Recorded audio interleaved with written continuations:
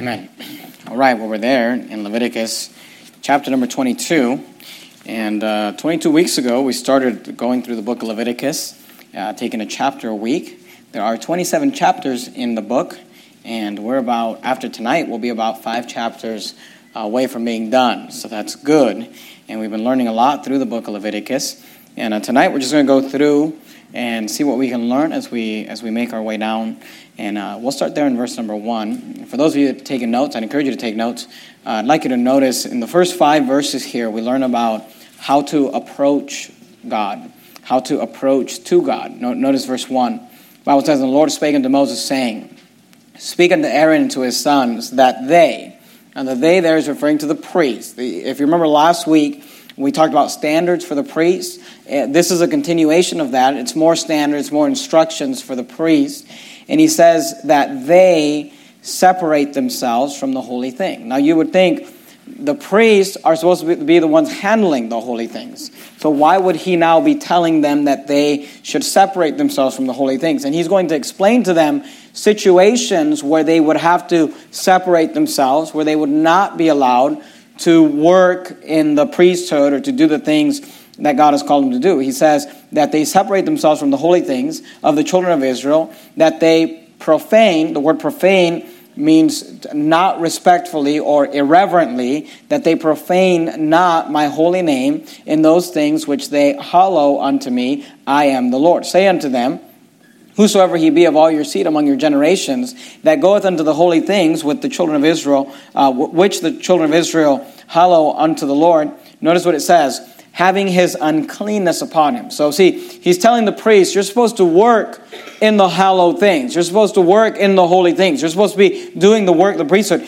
But he says, if you yourself as a priest are unclean, then you have to separate yourself from these things. Notice what it says at the end of verse 3, that the soul shall be cut off from my presence. If you remember, we talked about the word cut off, meaning separation. Sometimes they are cut off from the land, meaning they're put to death. But here he's saying, I'm going to cut you off. He said that the soul shall be cut off from my presence. I am the Lord. What man soever of the seed of Aaron is, notice what he says, a leper? Because he says, if you approach in your uncleanness, you'll be cut off. That soul will be cut off from my presence. And then he tells them, here are the things that make you unclean. And this should be familiar to you as we've been studying the book of Leviticus. He says, verse 24, what man soever of the seed of Aaron is a leper. So if you're a leper, you're unclean.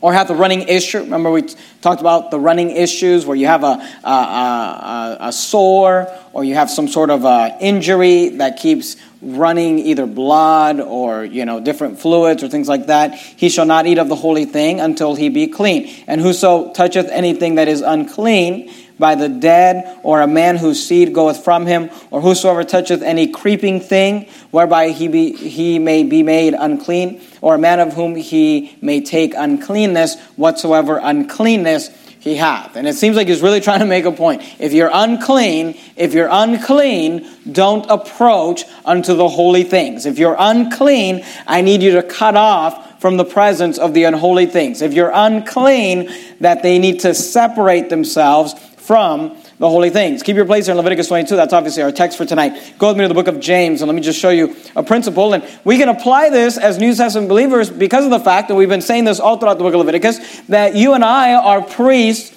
As New Testament believers, we've been made kings and priests unto God and his Father. And what God was telling the Levitical priests is when you're not clean, even though you're a priest, when you're not clean, there has to be a separation between you and I. And what we can learn is this, that when we approach a holy God, we must approach him in a state of holiness or in a state of cleanliness. Now look, we understand that none of us are ever going to be holy and completely clean until we get to heaven. But the idea is this, if you want to approach God, if you want to get close to God, if you want to draw near to God, you must draw near in a state of cleanliness. He says, look, he's telling the Levitical priest, if you have a sin, if you have leprosy, if you have a running issue, if you've touched something that's unclean, if you've touched a creeping thing, if you touch a dead body, you're not clean. He said you have to separate yourself. And look, in the same way as New Testament believers, sin will separate us from God, not in the sense of our salvation, but in the sense of our relationship when we attempt to draw to God. Did you go to the book of James? I meant to tell you to go to James. James chapter 4. Look at verse 8. If you start at the end of the New Testament and you head back, you'll start at the book of Revelation. You'll have Jude, 3rd, 2nd, and 1st John, 2nd, and 1st Peter. James. James chapter number 4. Look at verse number 8. James chapter 4 and verse 8. Notice what the Bible says. Draw nigh to God. Now, that hopefully that's your goal. I don't know why you'd be at a church like Verity Baptist Church on a Wednesday night if your goal was not to draw nigh to God. You want to draw close to God. You want to be near God. Now notice what he says. Draw nigh to God. Here's a good thing. Here's the good thing about God. When you draw nigh to God, He will draw nigh to you. Notice what it says. Draw nigh to God, and He will draw nigh to you. You take a step towards God, He takes a step towards you. He is as interested as you are. He is as interested in being united with you and in fellowship with you and in relationship with you as you are. But I want you to notice the context. The context says, draw nigh to God and He will draw nigh to you. Then He makes these statements. Cleanse your hands, ye sinners, and purify your hearts, ye double-minded. See, what it comes down to is this. If you and I want to draw nigh to a holy God, we cannot draw nigh to God when our hands are dirty, when our hearts are puffed up. When He says you got to cleanse your hands and you got to purify your heart. What is He talking about? He's talking about sin. And again, none of us will ever get to the point of sinless perfection. But when you have just outright, blatant sin in your life that you're not dealing with or that you're ignoring, and look, whether it's alcohol, whether it's prescription drugs, whether it's pornography, whether it's adultery or fornication, or the things that you and I would look at and say, wow, that's bad. Or whether it's things that maybe are a little more hidden, like pride, or like bitterness, or like, selfishness, or envy, or whatever it might be. The truth is this, if you want to draw nigh to God, you have to draw nigh to Him with clean hands. He says, draw nigh to God and He will draw nigh to you. Cleanse your hands, ye sinners, and purify your hearts, ye double-minded. So in the first part of Leviticus, in the first part of this chapter, we see the idea of how to approach God. We approach God by purifying ourselves. Go back to Leviticus just real quickly, and let's talk about this, what we see in verses 6 there through, let me see my page here, 6 through 7. In verses 6 through 7, he talks to us about how to get right with God. Because in verses 1 through 5, he says, to approach God, you got to approach Him right. You got to approach Him clean. So in verses 6 through 7, he tells us there's a way to cleanse yourself. Notice verse number 6, Leviticus 22 and verse 6. I want you to notice what the Bible says. It says, the soul which hath touched any such shall be unclean. But notice, it's not a perpetual state. He says, until even. And shall not eat of the holy things, unless he wash his flesh with water. And when the sun is down, he shall be clean, and shall afterward eat of the holy things, because it is his food. So, look, he's telling, the guys, they would make these sacrifices, and then they would eat it. That's how they got paid. And God's not asking any of these guys to starve. He's just saying, look, if you're not clean, you got to separate yourself. But then he said, until even. And then he said this, when the sun is down. Notice verse 7. And when the sun is down, he shall be clean. And that speaks to this idea of the fact that God gives us the opportunity to be able to get right with God. The fact that God gives us that when you sin and when you decide to go down the road of sinning and doing wrong, you don't have to stay that way. You can get right. You can make it right. And that's what he's saying when he talks about the uncleanness lasting until even, until the sun goes down. Because in the Bible, whenever a new day begins, it gives us this idea of being able to start over. In fact, go to Lamentations just real quickly. Lamentations chapter number 3. Lamentations chapter number 3. And notice verse 22. You find this idea throughout the Bible, but the clearest verse for it is probably Lamentations. Which, if you can find those big books towards the end of your Old Testament, Isaiah, Jeremiah, Lamentations, Ezekiel. The big ones are Isaiah, Jeremiah, Ezekiel. Between Jeremiah and Ezekiel, you have the small book of Lamentations. Lamentations chapter 3. And look at verse number 22. Lamentations 3:22 says, it is of the Lord's mercies that we are not consumed. And look, you need to understand, that is the truth. Amen. It is just because God is merciful that he does not just, send down fire from heaven and consume all of us. It is of the Lord's mercies that we are not consumed, because his compassions fail not. Notice verse 23. They are new, notice, every morning. And then we sing that great song, Great is Thy Faithfulness. It comes from Lamentations 3. The fact that God's faithfulness, his faithfulness gives us a new start. God says every time the sun goes down, every time the sun comes up, whenever a new morning, he said, see that as a new opportunity, because his mercies are new every morning. Great is thy faithfulness. You don't have to turn there, but you know the verse, 1 John 1:9 says, if we confess our sins, he is faithful, right? Great is thy faithfulness. He is faithful to forgive us our sins and to cleanse us from all unrighteousness. And here's the truth. You can get right with God whenever you want. As soon as you're ready to confess it, as soon as you're ready to deal with it, as soon as you're ready to God says, look, I will be faithful. And he said, in fact, the fact that you go to bed and wake up every day is a picture of the fact that God allows you to start over every day. So just because you failed today doesn't mean tomorrow has to be a failure. And even like in marriage, you got to consider this, because the Bible talks about not allowing the sun to go down upon your wrath. And if you're fighting with your spouse, don't carry that over to the next day. If the mercies of the Lord are new every day, our mercies ought to be new every day. I used to have a pastor who say, get glad in the same shoes you got mad in. And before you take your shoes off and go to bed, just make that right with your spouse. So try to make it right. Don't every day just look at it as an opportunity to start over. And look, today maybe you messed up. Today maybe you did wrong. But you can confess that, and that's what God is teaching us here through the priest, because he's saying, you're unclean, so I got to separate you. But he said, just until even.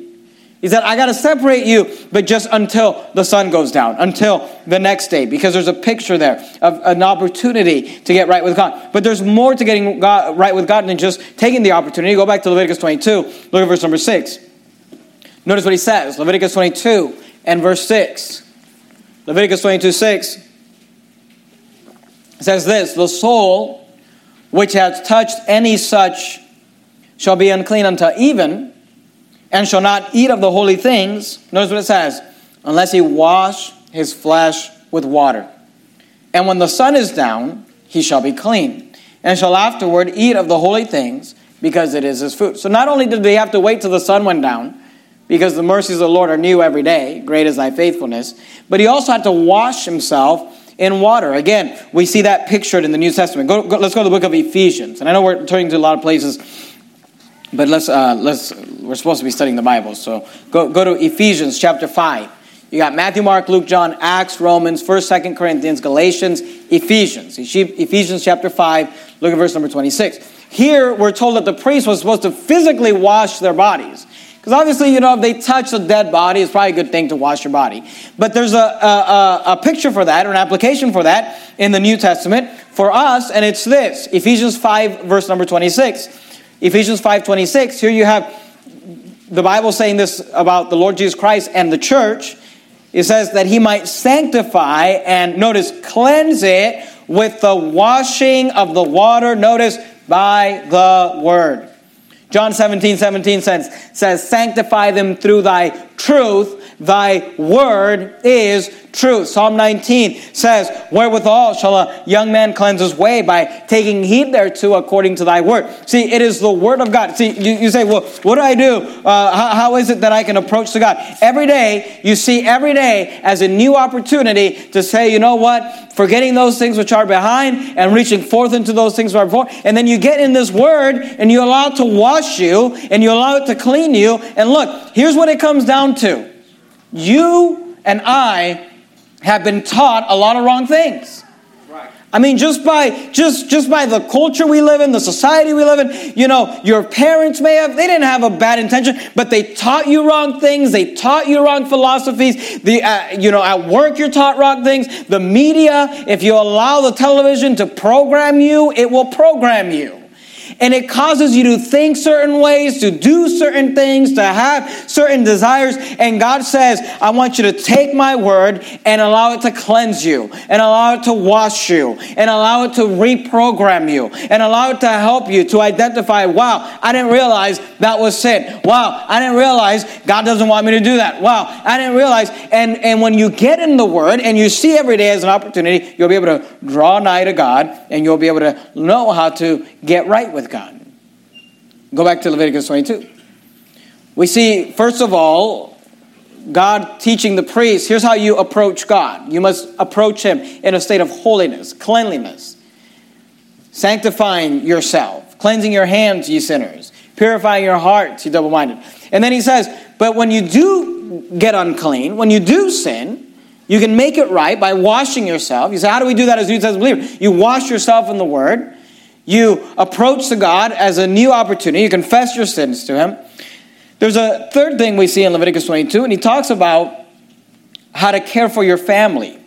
He talks about how to care for your family in regards to caring for your family or leading your family for God. So he teaches them how to approach God. He teaches them how to get right with God. Then he teaches them how to lead their families for God. Notice what he says in Leviticus number 22. And he emphasizes one thing for the priest, and it's something that our society today refuses to emphasize or even acknowledge today. But notice what it says, Leviticus 22:7. And when the sun is down, he shall be clean, and shall afterward eat of the holy thing. He says this, because it is his food. So God says, I'm not trying to take their food away from them. They work hard, they should eat, but when they're unclean, they have to wait till even, they have to wash themselves, then they can eat. But then he kind of uses that to bring him into this idea of the priest getting paid, and how they get paid by doing the work of the tabernacle. They actually take that food and eat it. They take it home. And then he talks about how they provide for their families. Notice verse 8. That which dieth of itself or is torn with beasts, he shall not eat to defile himself therewith.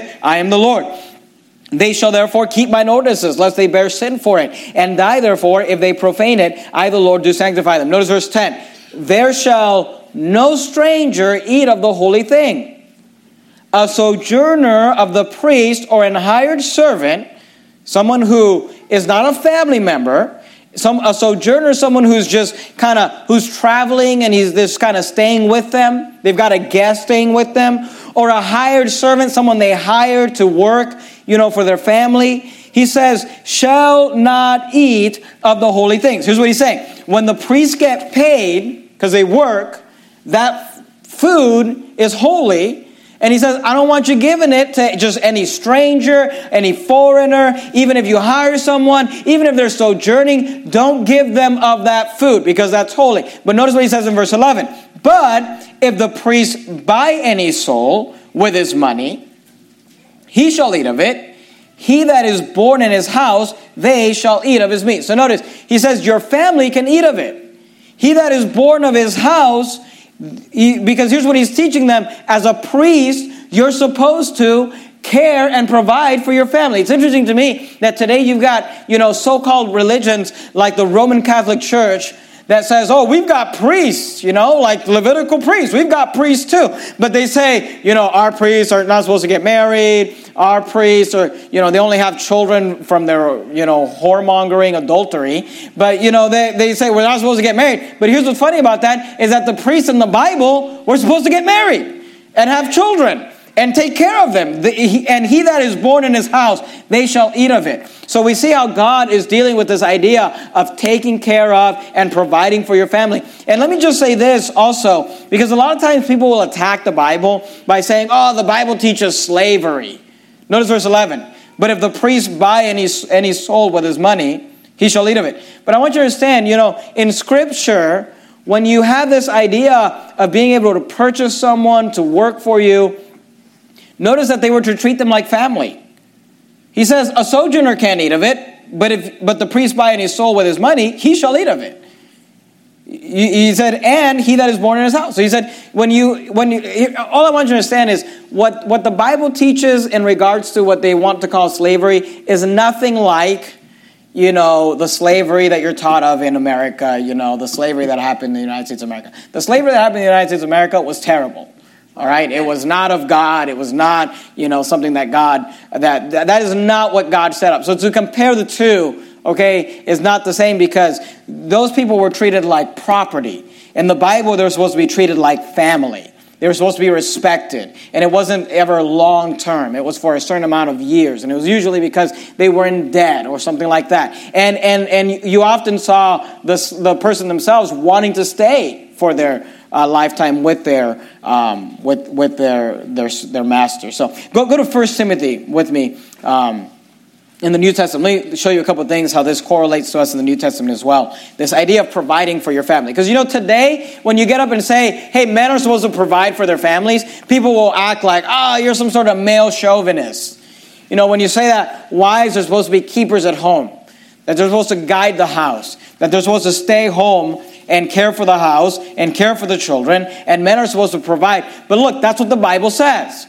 And whether people like it or not, whether people want to accept it or not, you can't get past that. That's what the Bible teaches. 1 Timothy chapter 5, look at verse 8. Notice what the Bible says. 1 Timothy 5:8. But if any provide not for his own, and especially for those of his own house, he hath denied the faith and is worse than an infidel. I want you to notice that the Bible says, look, you're worse than a heathen. You're worse than an unbeliever. You're worse than an infidel when you are a male that is not providing for his own, and especially for those of his own house. God has commanded men to provide for their families. And he's telling the priests, provide for your family. Take care of your family. You purchase a slave, they're part of your family now. Take care of them. Go to 2 Thessalonians chapter number 3. You're there in 1 Timothy. Just go forward to 2 Thessalonians chapter 3. Notice verse number 6. Today you've got a bunch of men in our society that just do not want to work. Right. They don't want to get up. They don't want to work hard. They can't even provide for themselves, much less a family. 2 Thessalonians chapter 3 and verse 6, notice what the Bible says. 2 Thessalonians chapter 3 and verse 6, the Bible says, now we command. I want you to notice that word command. It doesn't say, let me give you a suggestion. It doesn't say, let me give you my opinion. He says, now we command you, brethren, in the name of our Lord Jesus Christ. Now notice what he says. That ye withdraw. What's it mean to withdraw? To come away from. He says, that ye withdraw yourselves from every brother that walketh disorderly. God, the Bible's telling us here, when a brother walks disorderly, you are to withdraw yourself from that brother. And honestly, I've read these verses, I've known these verses, but these verses have not become alive to me as much as they've become alive to me recently here at our church. Because, the Bible is telling you, when a brother is walking disorderly, you are to withdraw from them. And here's the question. What does it mean to walk disorderly? What does that mean? Well, notice he's going to answer it for us. Notice what he says. And not after the traditions which he received of us. For yourselves know how ye ought to follow us. That's leadership, by the way. Today, you guys, they don't want to follow anybody. I don't want to be led by a dictator. Well, you know what? You're supposed to be led by somebody. You're supposed to follow somebody. Amen. You're supposed to be led by somebody. I hate to break it to you, but you don't find constitution or republic in the Bible. Amen. For yourselves know how ye ought to follow us. Notice what it says. For we behave not ourselves disorderly. For we behave not ourselves disorderly among you. Now, because the question is, what does it mean to walk disorderly? Well, he just told us we didn't behave. Paul is saying, I didn't behave myself disorderly among you. And now in verse 8, he's going to start telling us what he did. So whatever Paul did was the opposite of walking disorderly. Notice what he did. Verse 8, neither did we eat any man's bread for naught. The word not means for nothing. Okay, so when he's going to describe for us what it means to not walk disorderly, he says, here's what it means to not walk disorderly. Neither did we eat any man's bread for naught. He said, we didn't eat any bread without making sure we paid for it. Without making sure that they invested money into it, that they did something for it. They weren't just freeloaders, just coming in. Notice what he says. Neither did we eat any man's bread for naught, but wrought. You see that word wrought? That's an old word. It just means this, work. He said, here's what we did. Because he said, we didn't walk disorderly. You say, what does that mean, Paul? Well, here's what that means. I didn't walk disorderly, and here's what I did. I did not eat any man's bread for nothing. I wrought, I worked, notice these words, with labor and travail night and day. You say, why? That we might not be chargeable. That's that idea of for naught. He said, I didn't want to be a burden to you. I didn't want to be a cost to you. I wanted to be able to make sure that I was putting something into this thing, not be chargeable to any of you. Not because we have not power, but to make ourselves an example unto you to follow us. Notice verse 10. So he just got done telling us, withdraw from a brother that's disorderly. We didn't walk disorderly. Let me tell you what we did. And then he tells you, here's what we did. Basically, it comes down to one word. We worked. That's what he said. Now in verse 10, he's going to tell you what, he's going to start explaining to you what it means to walk disorderly. Notice verse 10. For even when we were with you, this we suggested you. Is that what it says?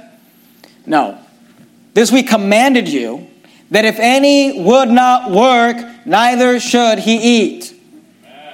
You know, and look, I'm not telling you we're going to do this, but we might need to start putting a sign by the donuts on Sunday morning.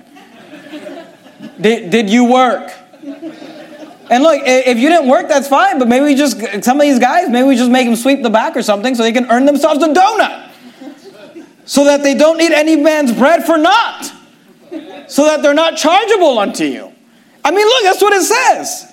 Notice what he says, verse 10. For even when we were with you, this we commanded you, that if any would not work, neither should he eat. For we hear that there are some, isn't this just applicable today in 2017? For we hear on YouTube that there are some which walk among you disorderly, working not at all. Notice this, but are busybodies. Now usually when you see the word busybody in the Bible, it's in reference to a female. But notice what God does. He says a man that doesn't work, they're a busybody. Amen. They've got a whole lot of time for a whole lot of videos. They got a whole lot of time for a whole lot of nothing, but they're not accomplishing anything. Amen. He says they're busybodies, and listen to me. This is what God is referring to. He's referring to the plague in the United States of America today called chronic unemployment.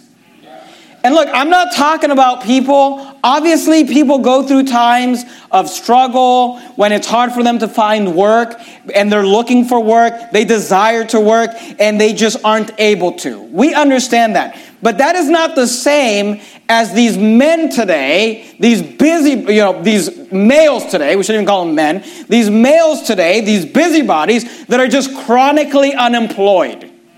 Just for a year and a half, just not working. And it's not that they can't find work, it's that they're not willing to take work. Or they'll work somewhere for like a month, then be unemployed for like 8 months, then they'll work somewhere for 3 weeks, then be unemployed for 8 months. God says, you know what? You should withdraw yourself from these people. Amen. Because you know what they end up doing? It's just being busybodies. And it's interesting to me how we recently had a group of guys leaving. You know what the common denominator was with all of them? A chronic unemployment. Right. I wonder why they were a bunch of busybodies. And it's not that they're not I'm not talking about someone who just looking for work and lost their job or whatever. They don't want to find work. And you say, how do you know? You know, you single ladies that are going to be finding men to marry, let me help you out. You say, well, how do I know that if a guy is just chronically unemployed? Let me give you their key word, all right? Their key word, when they're telling you about employment, just listen for this word, because this is what these guys want to say. They say, well, I'm looking for gainful employment. And, you know, I used to think to myself, like, gainful employment? Because gainful means, like, you're making a profit. I thought to myself, like, isn't all employment gainful? Amen. I mean, they pay you at McDonald's. I think that's gainful employment. But here, let me just translate for you what they mean by that. Gainful employment translation is, you know, it's got to make me like 6 figures. Or it's got to have like all the benefits. I won't take any job. It's got to be like it's got to be worth me rolling out of bed, you know, in the morning and getting my rear end to work and combing my hair and making my bed and getting to work. And if it's not worth that, then just forget it. But you know what? That's not scriptural. Because Proverbs 14:23 says this, in all labor there is profit. But the talk of lips tendeth only to penury. You know what I've noticed? when you talk to these guys that work hard, that start businesses, or they're just good employees, they don't have a lot of time to just sit there and just flap their lips about everything. The talk of the lips is penury, the Bible says. And the Bible says, in all labor there. And here's the thing. If you can't find work, you know what you should do? You should take the first job that's offered to you. Amen. Say, well, the first job's not that great. Well, then you'll be motivated to get a better job. But to sit there and just say, well, I've been unemployed for a year and a half because I can't find gainful employment. Just translation, you got a busybody. Translation, you've got a female and a male's body. And look, again, I'm not talking about people, if you're retired, you worked your entire life, enjoy your retirement. I'm not talking about that. I'm not talking about people with disabilities. I'm not talking about someone who literally wants to find work, is looking for work, wants to support their family, is just not able to. We understand that things happen, and sometimes even careers in America will people have to get retrained and do. I'm not talking about those situations. But when you got these guys who are just not looking for work, they don't want to work, the Bible calls them busybodies. Say, why? Because they're busybodies. Look, verse 12. Now them that are such, we command and exhort by our Lord Jesus Christ. Notice what he says. That with quietness. I wonder why he emphasizes just stop talking. No one wants to watch the video. No one cares. That with quietness they work and eat their own bread. And if any obey not our word. Obey what word? Because look, he's saying, if you don't obey our word, what word? Well, look at verse 12. We command and exhort by our Lord Jesus Christ that with quietness they work. That's the command. Work quietly. Work without causing problems. Work without being a busybody. And if any man obey not our word by this epistle, notice what it says. Note that man and have no company with him, that he may be ashamed. That's what the Bible says. And look, God's telling the Old Testament priests, you need to just work and provide for your families. And then you know what he tells the New Testament priests? You need to work. If you're a man, you should work. And again, we're not talking about disabilities. We're not talking about retirement. We're not talking about people who are actually trying to find work and aren't able to. But when you have this attitude it's been 3 years. I can't find gainful employment. It's like, well, In-N-Out's hiring. Oh, well, I want to rise up against the government, but I'm only willing to take a government job. How does that work? How does that make sense to anybody? Go back to Leviticus 22. Leviticus 22, look at verse 12. I'm only willing to take a government job that pays $80,000 a year, has benefits. Just go work. In all labor there is profit. Leviticus 22, look at verse 12. And do it quietly. And don't complain. Leviticus 22, look at verse 12. He continues this idea of providing for your family. And look, sometimes these guys want to complain, I can't find a wife. I wonder if God doesn't allow you to find a wife because you're not qualified because you can't even provide for yourself. Maybe you got a job. Maybe God would be like, oh, wow, this guy's working. Let me bless him with a wife. Because why would he put that curse on a young lady that loves the Lord and have to have that curse of now I'm married to this loser that he sure knows how to talk a lot but doesn't do anything? Leviticus 22, look at verse 12. Notice what he says. If the priest's daughter also be married unto a stranger. So I want you to notice how he talks about the leadership roles. If the priest's daughter also be married unto a stranger, she may not eat of an offering of the holy things. So notice, he was supposed to allow the family was supposed to eat of it, but as soon as the daughter got married, she was no longer allowed to eat of dad's food. You say, why? Because husband's supposed to take care of her. That's what the Bible says. That's what he's saying. Notice verse 13. But if the priest's daughter be a widow or divorced, if the priest's daughter, her husband dies or she gets divorced and have no child and is returned unto the father's house, she returns to her father's house under her father's authority, as in her youth, she shall eat of her father's meat, but there shall no stranger eat thereof. So look, it's very clear. He says, look, as soon as your daughters get married, the husband's supposed to take care of her. And by the way, those of you that have daughters, make sure your daughters don't marry somebody that doesn't have a job. I actually, as a rule, will not perform a wedding for a guy that's unemployed.